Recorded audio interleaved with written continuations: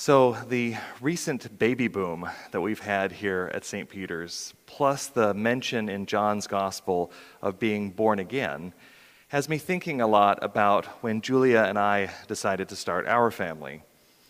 We had been married about 8 years before having kids, and I'm pretty sure that Julia had always wanted to be a mom, even before we got married, but I was really afraid that I wouldn't have what it takes to be a good dad. Julia grew up with 2 younger siblings, and she had fond memories of helping her mom with childcare. And before having kids of her own, when our friends started having babies, Julia was frequently among the first to help coordinate baby showers or arrange meals for new parents or offer to help take care of the little ones. I'm sure some of our new St. Peter's families have heard of Julia's offer to sub in for childcare or for strategic baby holding. And now, while most people offer something like this as a courtesy, sort of like, yeah, I'd love to help you move, Julia really means it. She's always loved babies. I, on the other hand, was the youngest of 3 children, and my oldest sister was 12 years my senior. So I never had exposure to small children growing up. And I didn't even like other children when I was a child myself, preferring instead to be with adults or my older siblings. For me, the whole child-rearing thing was really, really scary. I could count on one hand the number of babies I'd held before having our own. The floppy necks kind of freaked me out a little bit, and I had never changed a diaper before our own kids came around. Now, of course, when we found out that Julia was pregnant, we were both elated, and even though we were still young and poor, I was in grad school at the time, we were really excited to start our new family. The thing was, though, throughout Julia's pregnancy, I had this deep down secret fear that was really hard for me to talk about. More than just worries about floppy necks or dirty diapers or where is all the money going to come from, I was worried about what was going to happen to us, to Julia and me, when our baby arrived.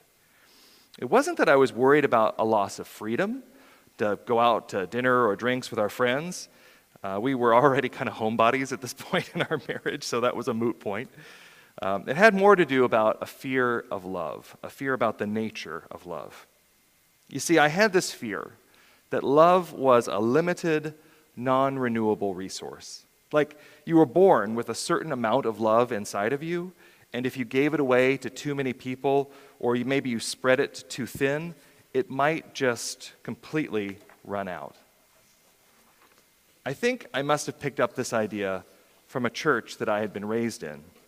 As a teenager in the 1990s, I was formed in the early days of the Christian purity culture. This was a time when churches of a particular denominational orientation were intensely involved in abstinence-only sex education.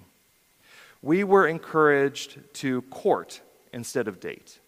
High schoolers would give promise rings to their hoped-for future partners. And couples who saved their first kiss for the wedding day were praised as spiritual exemplars. I can remember being taught by some well-meaning youth workers that every time you kissed or dated someone, a piece of your soul would be broken off, and it would be given to that person. Play the field, and you might end up with no soul left to give to your future soul mate. In the world of purity culture, love was a scarce resource to be conserved, saved, and only frugally expended. It's crazy how bad teaching like that can sink into you when you're young.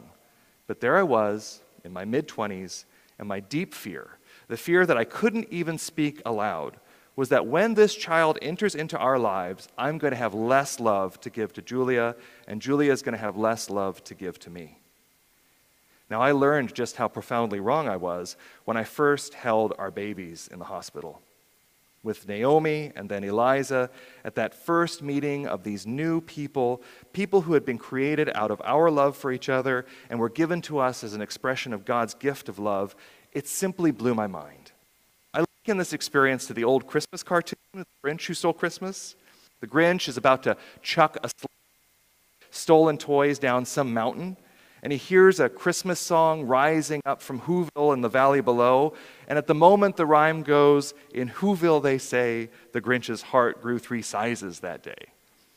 Holding baby Naomi, and 3 years later, holding baby Eliza, I felt my own heart grow 3 sizes with love. I was never more relieved to be wrong about something in my life. Love wasn't a finite, non-renewable, or depletable resource. Instead, love is something that's infinite, inexhaustible, and flows from the very heart of God. So today is called Trinity Sunday, and it's the first Sunday of the season after. This is a long season that takes up most of the church's year. By thinking about the Trinity, because the doctrine of the Trinity is the capstone to the Christian story about God, a story that we tell through the lectionary and the church calendar every year. And the story goes something like this. The God who made the universe does so out of a gift of love for the purpose of growing and expanding this love. Now, since love is only something that can happen when you have a choice, forced to love something or someone or anything, God gives human beings the capacity to choose love or to choose selfishness. Now, God wants God's creation to choose to love their neighbor and to choose to love God.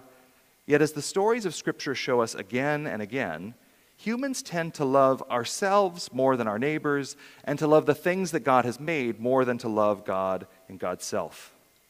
So God's response to this has been a litany of interventions, which moves from the calling of Abraham to the one God is revealed to be the one true God, to the choosing of Israel to be a nation set apart from other nations, to be an example of God's love to the world, to God's saving act of love and liberation among Israel as he rescues them from slavery in Egypt, to the giving of law in Moses, which is an act of love to show the world how God wants people to live in harmony with one another, their world, and God.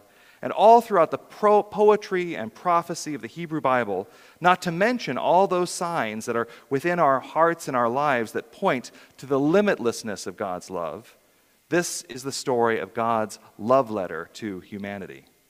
And all of this culminates in the life, teaching, death, and resurrection of one person, Jesus of Nazareth. In Jesus, God shows up distinctively and decisively. So much so that Jesus' followers find in Jesus a person who is both truly human and truly divine.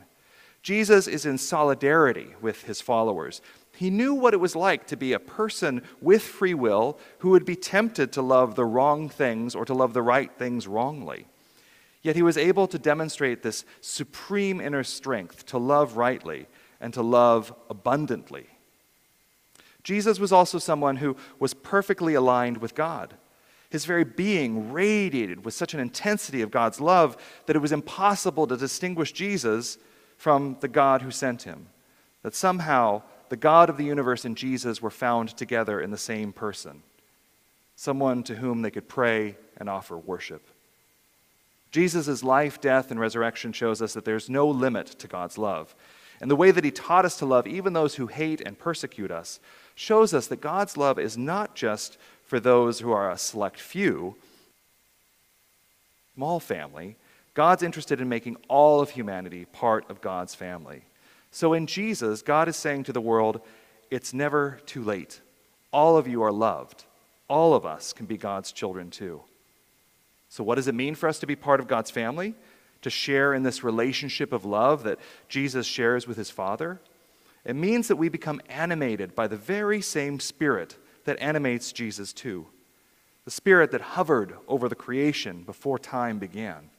The Spirit that gave voice to prophets and poets in the ancient scriptures. The Spirit who fills us with God's own inexhaustible love.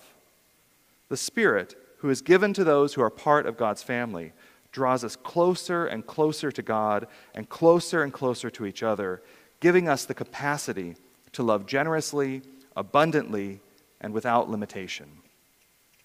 So while the Trinity might seem like an abstract theological concept that is not what it means to be a follower of God, it's actually how Christians have learned to tell this big dramatic story of God's love for the world. God has shown up in human history and has revealed God's self to us through a threefold pattern of love. The love of the Father, Son, and that love that's then enlivened in our spirit. It's a love that goes out into the world to sustain, to redeem, and a love which draws the world back into the very life of God, to be part of God's family. God loves the world in this way, that God gives God's only Son, so that everyone who believes in him may not perish but have eternal life. So, I want to suggest two reasons why I think it's so important for us as Christians to understand and appreciate and to think about God as Trinity. One has to do with how we think about God, and the other has to do with how we live in a God-shaped way, shaped in this way of God's love. Christians believe that God is Trinity and that God has always been Trinity. While Christians believe that God has revealed God's self as Trinity over a long period of time, which encompasses both the stories of the Bible as well as those stories told by the earliest Christians, we believe that even before there was a universe, God existed as Father, Son, and Holy Spirit. This is why we say in the Nicene Creed that Jesus was eternally begotten of the Father. There was no time when Jesus was not God's Son. And similarly, when we affirm that the Spirit proceeds from the Son, there was never a time when the Spirit wasn't being sent out. So this means that before the universe, before time, before space, before humans, before giraffes, God wasn't just alone in heaven, hanging out and looking for something to do or someone to talk to. The images that some theologians give us to think about this inner Trinitarian life, the life before the universe began, sort of like the theologian's version of Before I Met Your Mother. It's the Holy Spirit the Holy Trinity rather, engaged in this constant exchange of love, originating from the Father, given to the Son, expressed through the Holy Spirit. The point is, before the universe existed, love existed within God. So I think back to the fears that I had as an early pre-parent about the limited and finite nature of love that Julia and I would share with each other and our kids. And I am so thankful that Naomi and Eliza taught me about the expansiveness of love. But I wish that I had grown up thinking about this love in terms of inexhaustible terms, thinking about love as abundance and not scarcity. This isn't because I wish that I could have played the field more. There's a difference between desire and love, and that'll have to wait for another time. But so that I wouldn't be afraid of losing love, so that I wouldn't have been afraid of diluting love, so that I wouldn't have been so reluctant to share love. So I wonder what it would be like for us as Christians to really embrace this idea of God's love being limitless. Would we be more willing to show kindness to strangers? Would we be more willing to love riskily with each other? Would we be less suspicious of our neighbors or those who are different than us? Would we be willing to take a risk and welcome a stranger into our lives?